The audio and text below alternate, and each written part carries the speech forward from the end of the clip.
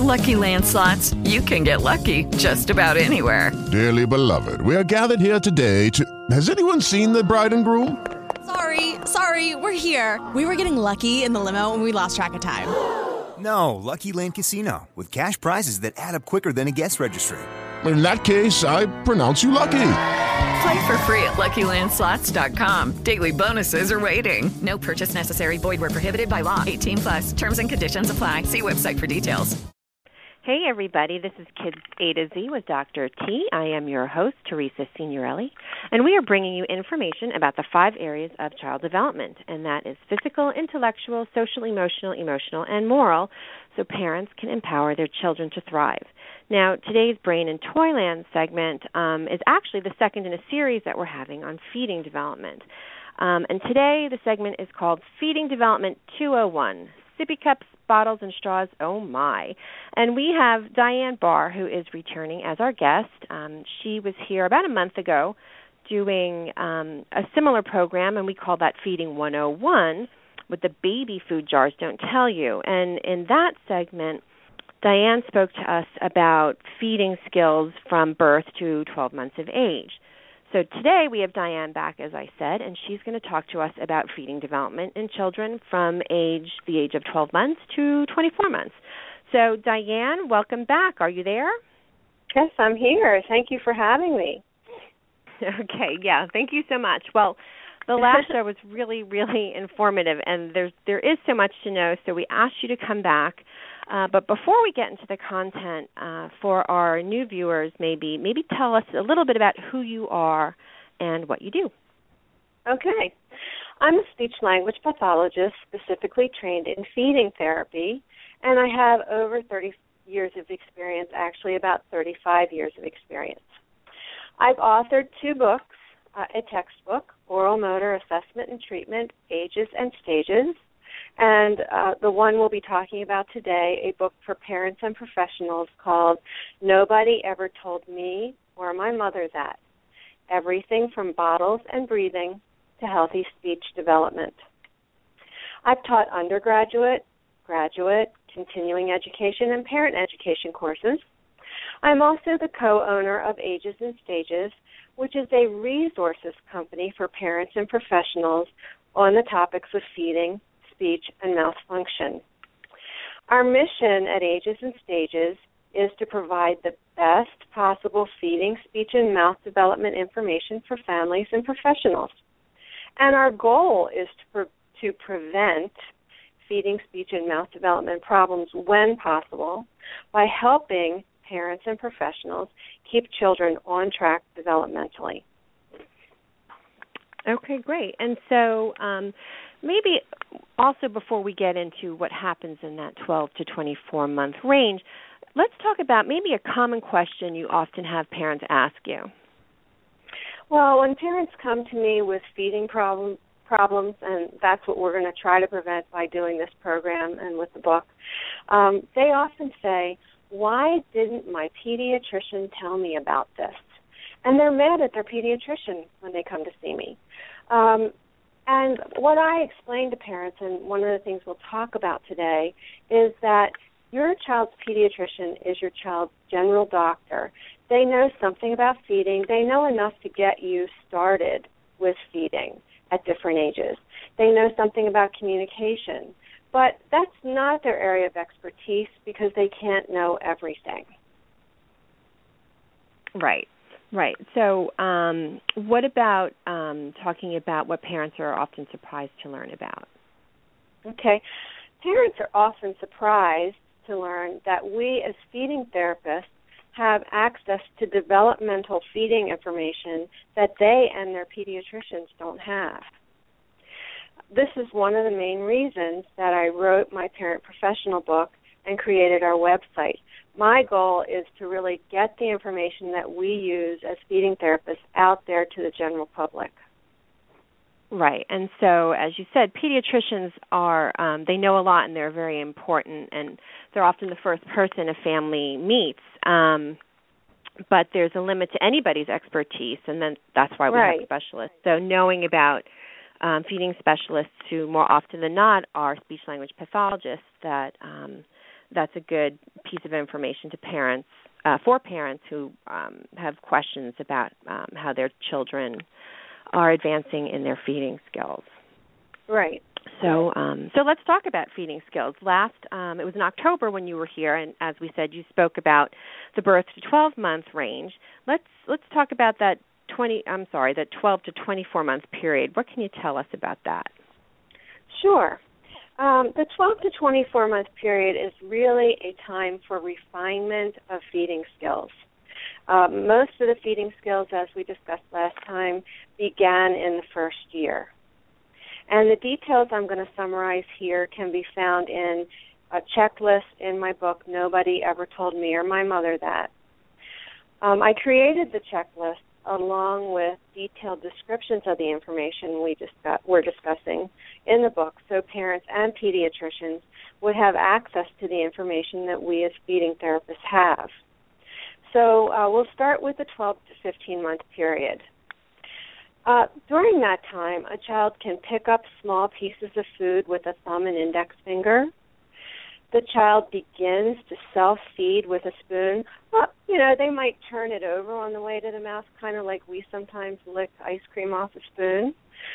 They begin to use this, and this is really important, they begin to use a mature swallowing pattern where the tip of the tongue begins to swallow by lifting to that ridge behind the top front teeth. Parents, if you're listening, just put your tongue right up on that gum ridge behind your top front teeth. They close their lips and they initiate the swallow from there. So if you would take a swallow of liquid, you would feel your tongue lifting up and then moving the liquid back from that place. That a mature swallow begins to be seen intermittently at around 12 months. They also use the lips and the cheeks to control food in the mouth. They take bites up through a soft cookie with their front teeth, and they drink with swallow after swallow from an open cup if the parent's helping them hold it, or if they hold it, they might have some spillage. A recessed lid cup, which is a cup that has a lid that goes into the cup. So they can it's not a sippy cup. The lid goes into the cup so the child can use it more like an open cup. They might have a little spillage with that kind of cup, but it's a very good cup to use at this time. And also a straw cup can be used with no spillage during this period.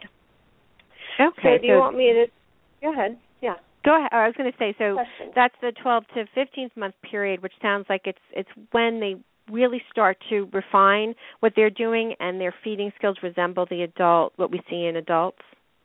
Right, exactly. Okay. And then in the 12 to 18 month period, I can tell you, what foods you can feed them. Do you want me to do that now? Yeah, that'd be great. Okay. During the 12 to 18 month period, children can be served chopped table foods, including soft meats. And here's where you can introduce your fish, but I have to emphasize, no bones. Double and triple check that, maybe? Exactly.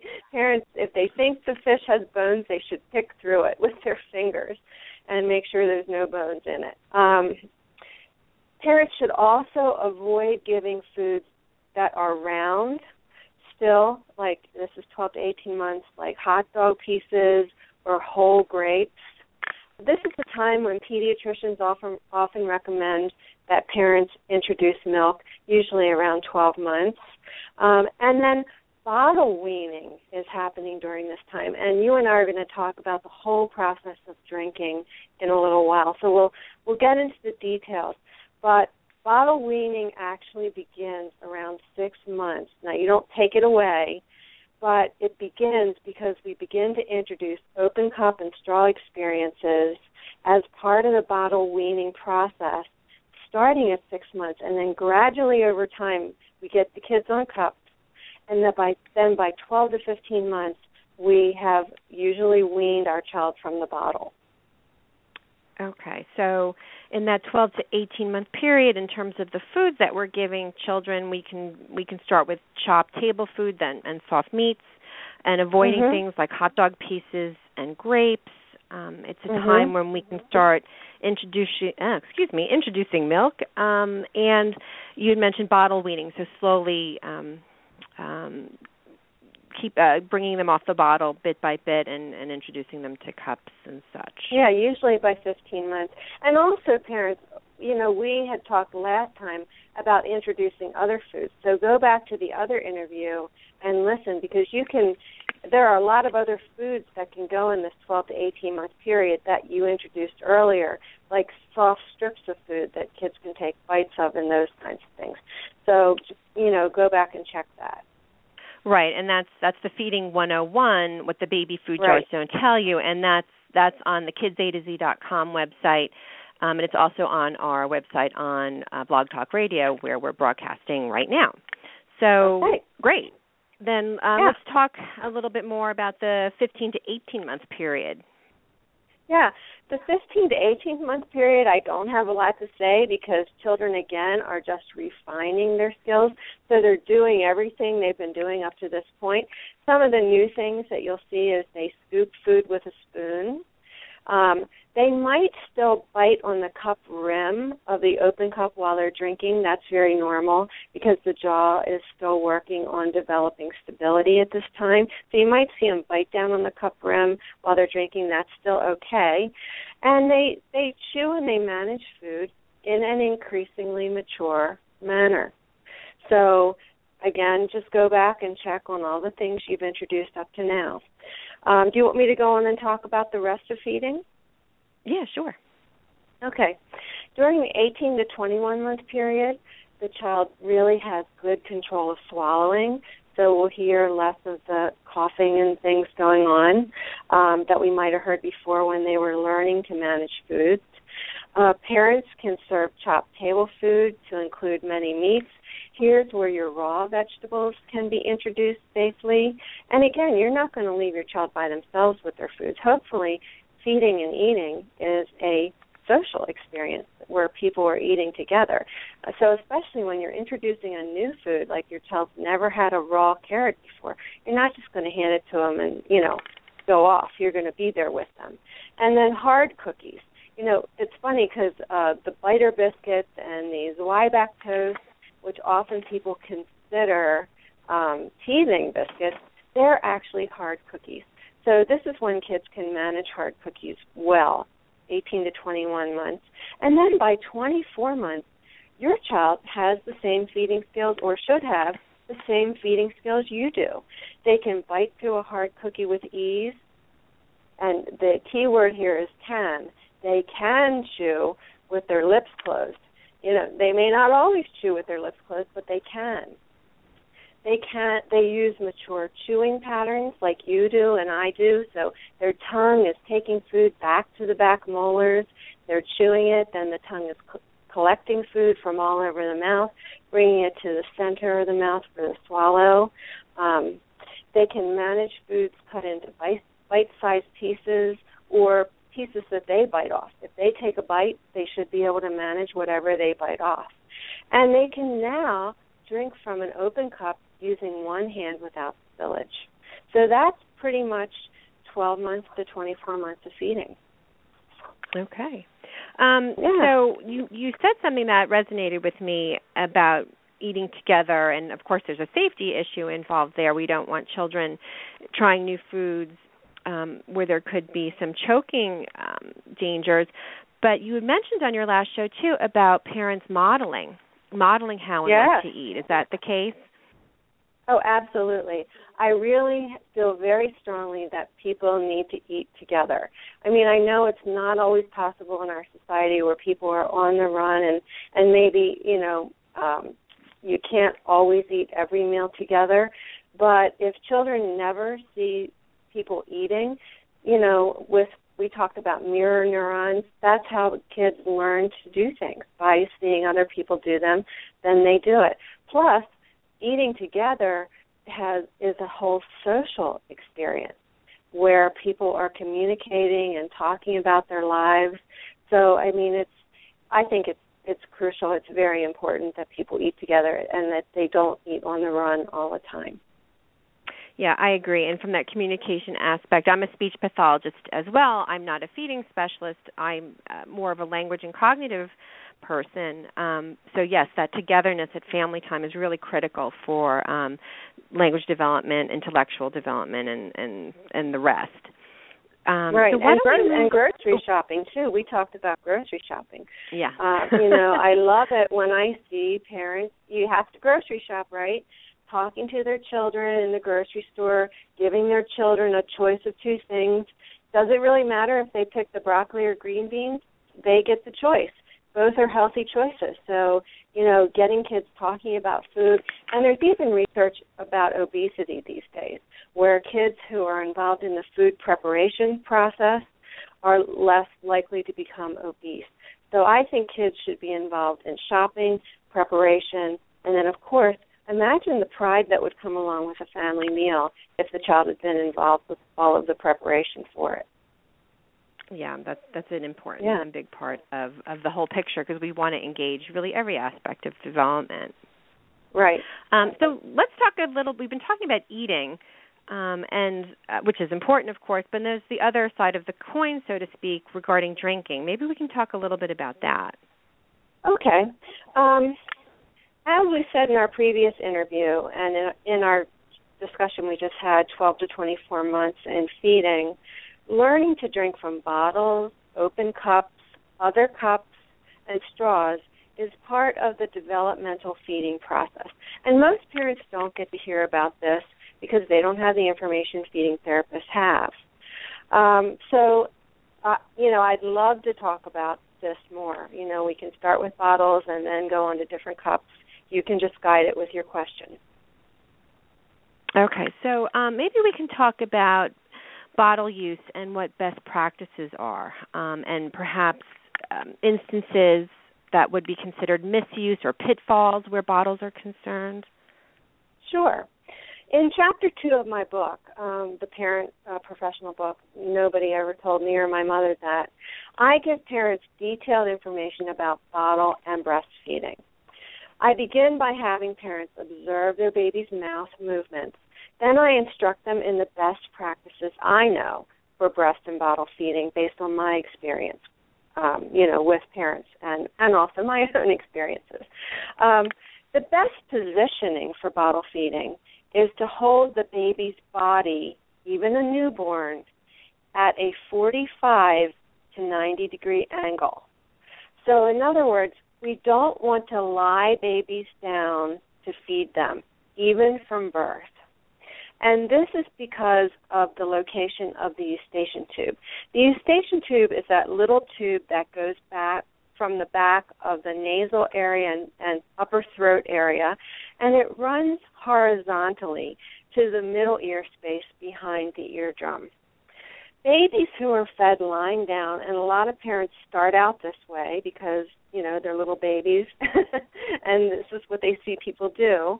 Babies who are fed lying down are at increased risk for middle ear problems, including ear infections, because there is an increased chance that fluid can run into the eustachian tubes while the baby's lying down. So any questions about that before I talk about a bottle feeding method? No, but I think that's a good maybe visual for the parents to think about, is that that tube won't drain if the baby's at that flat angle. And so it's that 45 to 90 degree angle from their lap or from their floor, from that flat plane, so right. That fluids can drain. And yes, we want to avoid those middle ear infections, because if they won't hear as well if they have fluid in their ear, and that can impact how well they develop their speech and their language skills. So that's an important, I think, thing to think about as well. Right, and most importantly, when you think of gravity is a constant force. So if you have a baby lying down and then the eustachian tubes are running horizontal, the chance of fluid actually getting into those eustachian tubes is greater. And so if you put the baby's ear above the mouth, so even if you're not so good, if you don't remember your geometry, about 45 and 90 degree angles, if you think when you're feeding the baby, just have the ear above the mouth, and then you're going to put the bottle in more straight horizontally. So moms and dads, you need to get yourself comfortable. Get a pillow behind your arm so that you can hold the baby up in your arm without you being uncomfortable. We can talk about some and this is just bottle feeding. We're not talking about breastfeeding right now. That's a whole different story. Okay, so we're concentrating right now on bottle feeding, and there's a number of different methods as I understand it. So maybe we can talk about the different methods of bottle feeding there are. Yeah. The one I really like, and a lot of lactation consultants like, if a child has to be bottle fed, as a supplementation to breastfeeding, is called paced bottle feeding. In paced bottle feed, and there's a book about this, in paced, and I also have everything listed in my book for how to do it, so you can just refer there. In paced bottle feeding, you use a slow flow bottle nipple, and the baby is positioned upright, as we discussed. Doesn't have to be straight, upright, just ear above the mouth. The bottle is horizontal to the baby's facial area. You stroke the baby's lips with the bottle nipple because that helps to bring in, remember we talked about that rooting reflex last time. Mm-hmm. And when the baby opens the mouth, you roll the bottle nipple into his or her mouth. And then if you're feeding a newborn, after 4 or 5 suckles, you actually tip the bottle and then give the baby not a big break, just a break, and then bring the bottle back up and let the baby start sucking again. As the baby gets older, the baby's sucking bursts are going to get longer, and I have this listed in a checklist. And then, you won't have to do so much tipping of the bottle. But initially, one of the things I see is a lot of parents don't know how to give the baby a break. And so we're talking about just the newborn here. It's 4 to 5 sucks, tip the bottle, then it's not long, go back to 4 to 5 sucks, or observe what your baby's rhythm is on the bottle. And the baby will learn to take his or her natural. But what you're learning here, and I have a whole section in my book about this, you're learning to follow the baby's hunger cues, because a lot of parents aren't sure when the baby's hungry, when the baby's full, and what the baby's body is telling them. So I put a section in the book about that. Okay. In my book, do you have any questions about that? It just occurred to me, I wonder, are there also, when you're drinking, you have to coordinate swallowing with breathing. Does pacing them have any play here with that? It helps to coordinate the suck, swallow, breathe synchrony. And I think we mentioned in the last interview that the nutritive suck, when a baby's sucking, is about 1 per second. Whereas if your baby's sucking twice per second, really fast, they might not be getting the nutrition from the bottle. Okay, so would you repeat that so that's clear? Yeah. Yes. This pacing has to do with suck, swallow, breathe synchrony, and the suck, swallow, breathe is the suck is usually about 1 per second. So 1 1,000, 2 1,000, 3 1,000, about 1 per second for what we call a nutritive suck. And then where they're getting enough nutrition?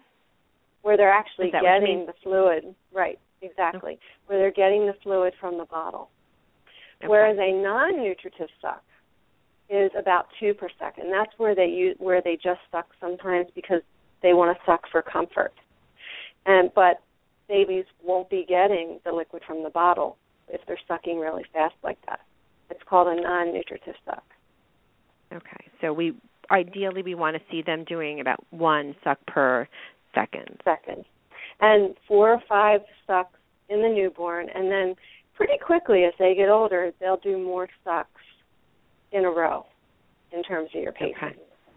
Okay, so 4 or 5 sucks, and then we tip the bottle up, and then back in for 4 or 5 more sucks. And as they get older, the number of sucks would increase. It's just a slight tipping just to give the baby a break. And you'll, parents, you'll see, what your baby's natural rhythm is. So 4 or 5 for a newborn, but over time it gets it gets to be more and more, you'll see. Okay. Okay. So all right. I'll tell you a little more about bottles, and then we can move on. Okay. Okay. In my book, I talk about how to find an appropriate bottle nipple, because there's so many out there, and just because a bottle nipple looks like a breast, it doesn't work like a breast. In fact, bottle feeding is more like open cups. Sorry, erase that. I always have to erase something. Bottle feeding is very different than breastfeeding. And breastfeeding is more like open cup feeding mechanically. So bottle feeding, people think, just because I make a bottle look like a breast, but it's like breastfeeding, but it's not the same. So bottle feeding is a very different process mechanically than breastfeeding. So finding an appropriate bottle nipple, I talk in my book about helping parents to find them because they're changing all the time. How to help the baby get a good latch on the nipple if they're bottle nipple, if they're not doing that. What to do if liquid is flowing too fast or too slow. I also help parents think about what to try if a baby is having trouble feeding. And then, as I said, I give them information about what their baby's bodies are communicating. There's also information in the book about nutrition and appropriate hydration. I'm not against bottle feeding. I just talked a little bit about breastfeeding a minute ago and it being more like open cup drinking, and that's a whole other topic. Right. Whereas bottle feeding is a different process from breastfeeding and open cup drinking. I feel it's a parent's choice to bottle feed, a mother's choice whether to breastfeed. But I am going to tell you that breastfeeding is superior to bottle feeding based on the research we have. And based on research, here are some of the advantages of breastfeeding. Improved overall face, mouth, tooth, head, body, and speech development. All of this has been shown in our research. Breastfed children are healthier and have fewer respiratory illnesses than bottle-fed children. And if you think about it, no other animal is bottle-fed unless there's a medical reason or the mother is unavailable. So I'm not judging you, parents who choose to bottle feed, because we live in a different social situation than, many animals who breastfeed their children. Although I do have a preference for breastfeeding, but in the book I really do talk a lot about how to do appropriate bottle feeding if that's what you're choosing to do, because sometimes it's what parents need to do. They're working or for whatever reason. Yeah, it's you need to consider everything, and I think it should be a pleasant experience also. And if mom is having a hard time with breastfeeding and it's unpleasant, or she becomes irritable or isn't available at points through the day, like you said, it's a parent's choice. And right, there are no judgments here, and you have to do what's overall best for your child. So I like that you brought that up, all that up. And the other interesting thing that you said that struck me was the misconception, perhaps, that just because a nipple looks like a breast, that it's akin or very similar to breastfeeding, but it is actually quite different. So that to me, that was surprising for me to learn. And that's been shown in research. And there are bottles, the last thing you want, that's why I like the paste bottle feeding, the baby more upright, the bottle more horizontal, because then, and rolling the bottle nipple in, letting the baby really help control this process, because a lot of bottles are very fast in terms of their flow, and they're too fast. And you hear a lot of coughing and high-pitched gulping sounds, and I mentioned that in the book, that you really don't want to hear any of that. You really want a nice suck, swallow, breathe synchrony that it's actually pretty quiet and pleasant. Okay. So what about as children get older, and how should they graduate from the bottle to cups and what have you? What's best there? Sure. I have a checklist in my book on bottle and breast weaning. It's in Chapter 6, and I'm going to give you the highlights of it right now. Between 4 and 6 months of age, parents should be introducing their babies to sips of liquid from an open cup, and this would be sips of formula, breast milk, or if their pediatrician says it's okay, always work with your pediatrician. But if your pediatrician says it's okay, you can use stage 1 baby foods thinned with some boiled water if your pediatrician says it's okay. Most of the time, pediatricians are waiting until 6 months, and I'm most comfortable with that because we usually don't give babies any extra water until 6 months of age. Between 6 and 9 months of age, parents continue to provide open cup experiences. So, just that open, nice, wide mouth open cup, sips of that. And they can also begin to teach straw drinking with the same liquids we just talked about, breast milk, formula, stage 1 baby foods thinned with water. And the straw drinking is taught using what we call a straw bottle, and I'll talk about that in a little bit when we talk about straws. Okay. Then between 9 and 12 months of age, parents continue open cup drinking and straw drinking experiences and can introduce the recessed lid cup, and we described that already. It's a lid that fits into the cup itself so that the cup doesn't spill so readily, has a lid, but the liquid will spill into the lid so the child can drink it. It works more like a regular cup. And then fewer bottles are offered throughout the day. Between 12 and 15 months, the bottle is only given at nighttime, and that's before bed, and I want to emphasize with the child sitting up. Bottles should never be given in bed for the reasons we discussed earlier. We don't want babies or children lying down with bottles in bed because of the eustachian tube location. And then most children are weaned from the bottle by 15 months, while breastfeeding may continue longer, 2 years, or, whatever the mom feels like she's going to do. I had a comment about the bed, bottles in bed. When I was working primarily in early intervention, which is that birth to 3-year developmental range, or actually through preschool too, where I was working, what I noticed a lot of kids on my caseload would have what we called tooth rot.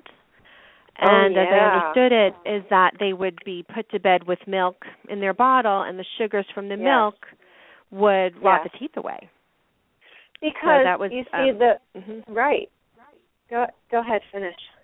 Yeah, but that was, we would always have a few kids here or there who had a big brown tooth up in front. And so that was an area that we found also to be problematic if you're putting your child to bed with a bottle. Right. With bottle feeding, you use a young, immature sucking pattern, and that tends to leave liquid lie around the mouth. And we'll talk about that when we talk about sippy cups too. When liquid lies around the mouth, that's when you tend to get gum disease and tooth rot. Okay, which can't be fun. No. So great. Another good argument. It's a big dental bill, Plus, it's not healthy. We know if our mouths aren't healthy, then the rest of our bodies aren't healthy. Right. So there are lots of good reasons to let them finish that bottle, clear their mouths before they really hit the hay.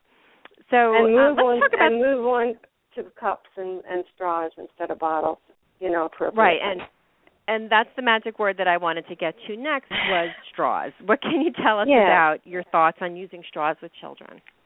Sure. As you know, I think straw bottles should be introduced around 6 months of age. In my book, I have an 8-step process to help parents teach their children to drink from straws. I tell parents how to make or buy straw bottles, but basically a straw bottle is a flexible, squeezable bottle, kind of like a honey bear. The honey bears you can squeeze, of course, no honey in them. And then you make a straw out of plumbing or refrigerator tubing that goes into the honey bear. You can buy these already made. TheraPro sells them, Talk Tool sells them, or you can make your own. I tell you in the book how to make them. So that's the straw bottle. what you do with that straw bottle is you put thickened liquid in it, like stage 1 baby food thinned with water, and then you squeeze the bottle, you squeeze the liquid up so that it rises into the straw. Of course, you don't want to do this in your baby's face because you don't want to force them. And then the straw is just placed on the baby's lips. And I emphasize that. And this, you can do this with a 6-month-old, a 7-month-old, whenever you're ready to teach straw drinking. You don't want that straw into the baby's mouth onto the tongue, or else they'll drink from it like a bottle. And we don't want that. We just talked about that. So when we teach straw drinking, squeeze the liquid up into the straw, let the child take 1 sip at a time initially from the straw that you place just on the lips. Before you know it, your baby will be drinking swallow after swallow from a straw. And so once they get the hang, go ahead. I was going to say, you had mentioned, what is it that you don't want them to do so it's not like the bottle? Oh, yes. You don't want to place that straw. So you've got this, like, honey bear, and you've got the plumbing tubing coming out of it, which makes a very nice straw. You just want the plumbing tubing to be short and just fit on the child's lips so they can, suck and take 1 sip at a time. Because by this age, by 6 months, when they're learning this, they can bring their lips closed. Or I even talk about how you can help your child learn to suck in the book if that's a problem for them. But we don't want that straw way into the mouth onto the tongue, because otherwise they use it just like a bottle nipple. And so they're not really learning to drink properly from a straw. Okay. So you start by giving the baby 1 sip from, is that clear? Yep. Did I make it? Okay, good. You start it was by always giving clear. the baby. I think it was always clear first, but sometimes there's big takeaways that I like to repeat to make sure we get them, we get those in. Yeah, and I think that is a big takeaway, because a lot of times the parents will teach straw drinking but let the straw hang out really far into the mouth. And that's not what we want. We want just the lips using the straw. So you start by giving the baby 1 sip from the straw bottle at a time until the baby gets the hang, of sucking liquid from a straw, and it usually doesn't take all that long. So between 9 and 12 months, many babies are able to drink from regular straw cups on their own. And the biggest problem that we have is packaging in the grocery store in terms of straw cups. Now, the cup manufacturers have listened to the feeding therapists in that they have made straw cups smaller. So even a 9 to 12-month-old may be able to hold the straw cups that are available. But if you read the packaging, it says 2 years on the straw cup. But we want our 9 to 12-month-old kids drinking from straw cups, if at all possible. You had mentioned Sippy cups earlier. They're a very popular product in our society. So I'd love for us to talk about your thoughts on Sippy cups with children. Sure. Well, I prefer straw cups because Sippy cups are used more like bottles. Back to the same idea of the straw. If the straw is placed too far into the mouth, onto the tongue, the same thing happens with the Sippy cup. Now you've just really replaced a bottle nipple with a spout. So when you observe a child drinking from a sippy cup or a spouted cup, what you'll often see is a front-back, jaw-like movement, similar to what the child used when drinking from a bottle. However, if you watch a child drinking properly from a straw, where the straw is just placed on the lips, you'll see up, down, jaw movement like we use for sucking. So drinking from a sippy cup is not a very mature drinking pattern. That's one of the issues. And as we discussed earlier, children begin to demonstrate that mature swallow where the tongue tip lifts to initiate or start the swallow on that gum ridge. You can all feel that. Put your tongue tip up there behind your top front teeth. That's where you start your swallow. And you do that around 12 months of age. You're starting to do that intermittently for all foods and drinks when you swallow. So if a spout is placed in the mouth, the tongue tip cannot come up to initiate the mature swallow. And immature swallowing patterns, back to your bottle drinking and tooth rot. Immature swallowing patterns often leave food and liquid lying around the mouth, which can lead to tooth decay and gum disease. And this is one reason many dentists don't recommend sippy cups. Okay, yeah, that makes good sense. But then, so it does make good sense. But we live in this society where we're all overextended or doing lots of things, or having something contained in a sippy cup can be convenient and lets a family maybe do more activities with their children. How can we reconcile this problem? Yeah. Well, I'm going to say this toward the end of this little comment here again. There's a balance. So, if parents feel they need to use a sippy cup in certain situations, no problem. The biggest problem with sippy cups, knowing that they don't promote mature swallowing, is that we see kids just using them constantly and all the time. So as far as bringing about tooth decay and stuff, that's an issue. But today, fortunately, the cup manufacturers are listening to the feeding therapists. They contact us and they ask us for our input, which is really good. So you can find no-spill straw cups that are small enough for a 9-month to a 1-year-old. Even if they're labeled 2 years of age, you as a parent can make that decision. If you think it's small enough for your child to hold, then you can go forward with it and give it a try. The most you'll lose is having one that your child can't use till they're a little bit bigger. But if it looks small enough, and there are smaller ones now, consider that, a no-spill straw cup. Therefore, if parents don't really want to use sippy or spouted cups, they can choose not to use them. If they do choose to use them, as I just mentioned, I suggest limited use of sippy or straw cups. And also realizing that it's important for children to have experiences with all types of cup and straw drinking for good mouth development. Okay.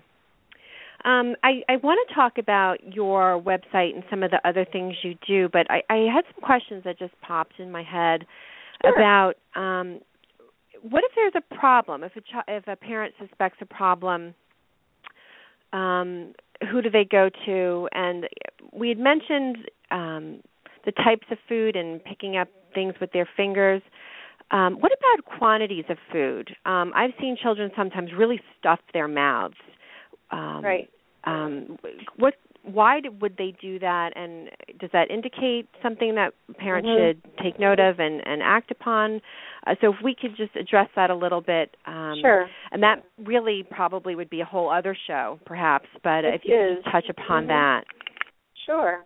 Well, I used to think that children overfilled their mouths because they needed the sensory input. They were looking for more information from the food. And then I started looking at the swallowing patterns they were using when they did this. And if you overfill your mouth, you're going to use an unsophisticated or immature swallow. So a lot of kids who overfill their mouths aren't using the most sophisticated movements in the mouth that they could or should be using for their age. And we talked all about that in these two segments, what those skills were that we're looking for. And like I said, there's checklists in my book. If the parent really feels that this is a problem, the first place they need to go is, of course, to their pediatrician. Your pediatrician is always your starting point. And then to a feeding therapist. And last show we talked about who feeding therapists were and how to find them. And I have a lot of specific information on teams that contain them and all of that also in the book. Great. So, and you probably have, as we've mentioned, a lot of information on your website and the networking program that you have that's both for families and professionals. So that's called Ages and Stages, and I actually have that on the show's website, kidsato.com. It's also on the description on the Blog Talk Radio website, so they can access all that. But let's talk a little bit more about what you're doing to provide resources on feeding and speech and mouth function for families. Right. Our mission at Ages and Stages is to provide the best possible feeding, speech, and mouth development information for families and professionals. We do this through blogs, Q&As, and other formats. So as you mentioned, there's a lot of free information. You even allowed us for our featured Q&A this month to put a transcript, basically, of our conversation, last time. So we just want to get as much information out there for parents, not in an overwhelming way, but kind of topically so they can look some of these things up. For example, we have a blog or a Q&A, I can't remember which one it is, about choking, which has come up in both of these, discussions you and I have had. Our goal is to prevent feeding, speech, and mouth development problems when possible by helping parents keep their children on track developmentally through the application of evidence-based information. There's so much information out there, but it's not all evidence-based. As a speech-language pathologist, I've worked with many children with disabilities, but I've noticed also that many parents of typically developing children just don't have the information to keep their kids on track. And if they had it, they would. So that's what you and I are helping to provide here. You already said, about the website that you have the information, so that's where parents can go. There's also book guides to the parent professional book. Nobody ever told me or my mother that. Everything from bottles and breathing to healthy speech development. There are guides based on age and topics. So if you have a 1-month-old, you just have to look at the information for a 1-month-old. If you only want to look at bottle feeding, you just have to look at the information in the book about bottle feeding, and the free guides help you do that. Yeah, it's very helpful, and again, that's agesandstages.net, and the book is really well. I actually have it in front of me right now. It's really nice pictures. The paper is great quality, and it is. You could just go to the section that you want to get some quick information, use it, and then put it into action. So that's right. It's a really wonderful resource. Thank you. Yeah, sure. And so you've also, in addition to being a practitioner, you also train other speech pathologists and other professionals. Maybe you can talk to us about those projects in case we have some professionals listening. Sure. Where that might be helpful. Yeah. On the website, I have a number of journal and popular articles also that I just didn't mention for parents, families, and professionals. You can find them there. But my current project that I'm really excited about is an e-course on the topic of newborn and infant mouth development, and it's entitled Everything You Need to Know About a Baby's Mouth for Good Feeding, Speech, and Mouth Development. It's not up yet, but I expect that it will be up by December 1st. The course is particularly useful for new parents because it talks about avoiding the many pitfalls that occur during the first year of life. We talked about those pitfalls last time. As we discussed last time, a significant amount of mouth development occurs in that first year of life, particularly in the first 6 months. This is when the mouth and nasal areas are being formed for life, and many children, and I'm not condemning bottle feeding, but particularly those who are bottle fed, will develop what we see as high, narrow palates. The palate is the roof of the mouth, and we discussed this last time a bit, if that roof of the mouth becomes high and narrow, then the nasal airways can become smaller. And small nasal airways can lead to upper respiratory problems, including sleep apnea. And a lot of parents are getting tuned into this. The dental profession is getting tuned into this. And so my goal would be to help parents keep the mouths on track so they don't run into this problem, because what will happen later on is, and so the e-course is about infant mouth development, but what will happen later on is then the parents will have to get orthodontic work and dental work to have those palates spread back out. So while the e-course was originally developed as continuing education for professionals, it is presented in such a way, I was very cognizant of this, that parents and caregivers can understand it and benefit from it. So all the information on my project can be found on my website. Okay. Yeah, that's super, and I like that. It really could benefit professionals or parents. Right. So that's, and, that's a really great feature.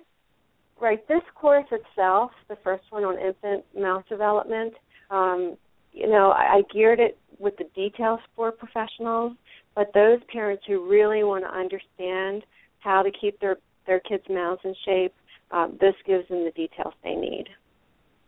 Right. Okay, great. So we're coming toward the end of the show, and how I always like to end is with, we had mentioned before, some solid takeaways. So I always like to ask the guests their favorite advice for parents, and we call it the 5 Fabulous Facts for Families. So what is your favorite advice to give parents?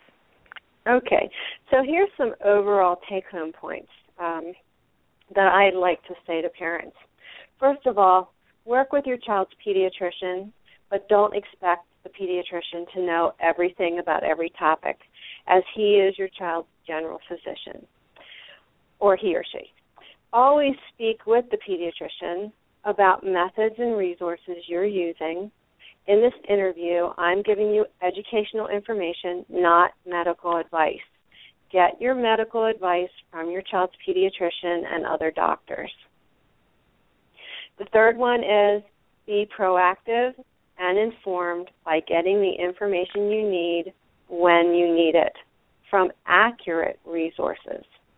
So, for example, my book is based on developmental literature. Okay, it's not there are some of my opinions in there, and I tell you when it's my opinion. But I give you information based on the best developmental literature I could find. As you know, it's not a cover-to-cover read. You use it by looking up information by age and topic when you need it, and the free guides will help you. The fourth one is there are many great resources available to parents. My book is not the only one out there. In fact, in my book, I created an annotated bibliography that describes those many, many other resources so that if you as a parent are looking for something on a topic, you can go to that annotated bibliography and maybe find what you're looking for. We also have an ever-expanding list of useful websites and companies on our own website. And, of course, Kids A to Z and this radio blog, they're all listed there because we're very excited, Teresa, about the work that you're doing. We think this is a really important resource for parents and professionals. And finally, thank you, you're welcome. I mean, I just can't say enough about it. I mean, you are really helping us get information to parents that they might not otherwise be able to receive. And then finally, it's overwhelming to be a parent these days. Parents, don't place guilt on yourselves. I don't want to place guilt on me. If we don't know information, guilt is a useless emotion. So just because you might be hearing something in this interview that you say, oh, my goodness, I didn't do that, just know there's so much information out there. It's overwhelming. And so we're trying to help you filter through some of those things. So the other thing you don't have available to you as parents many times is your own parent available to help you through the parenting process. It used to be that people stayed together in family groups, living in the same area, and grandmoms could help moms and, so forth and so on. That's not happening these days. So you often have to go out and research the best information you can find about child rearing. So I encourage you as parents to trust your own intuition and judgment when making decisions about the methods you choose. And then you do this after you've done your homework, of course, in finding the best possible resources and then running it by speaking to your pediatrician, to see what makes sense for you and your child. Yeah, I was going to say you kind of recapped your 5 fabulous facts right there, but there is a lot of information. You do want to inform yourself, but communication is critical with professionals, and your pediatrician is that person on the front line. Talk with them. They can direct you to specialists need be, and always communicate them to let you know what is going on, so everyone can make informed decisions that are the best possible. But Diane, thank you so much. This was really wonderful. Again, I learned tremendously. I really hope that the audience is as well. And again, all of Diane's information is on the description for today's show on the website. So that's www.kidsatoz.com. So that's kidsatoz.com. And anytime, parents and or professionals, if you have questions that you'd like us to answer on the show, please send us an email. And you can do that at info@kidsatoz.com. Again, that's info@kidsatoz.com. Send us your questions or suggestions, perhaps for show topics. We'd love to get that information to you, because that's really what we're here for. So that's it for today. Thanks, everybody, for listening. Have a good one.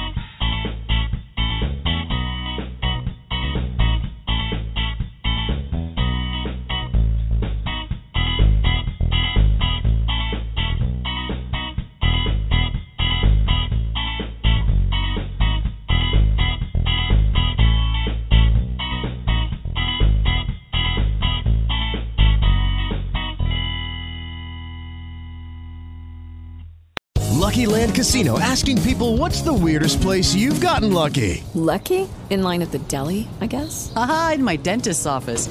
More than once, actually. Do I have to say? Yes, you do. In the car before my kids' PTA meeting. Really? Yes. Excuse me, what's the weirdest place you've gotten lucky? I never win and tell. Well, there you have it. You can get lucky anywhere, playing at LuckyLandSlots.com. Play for free right now. Are you feeling lucky? No purchase necessary. Void where prohibited by law. 18+. Terms and conditions apply. See website for details.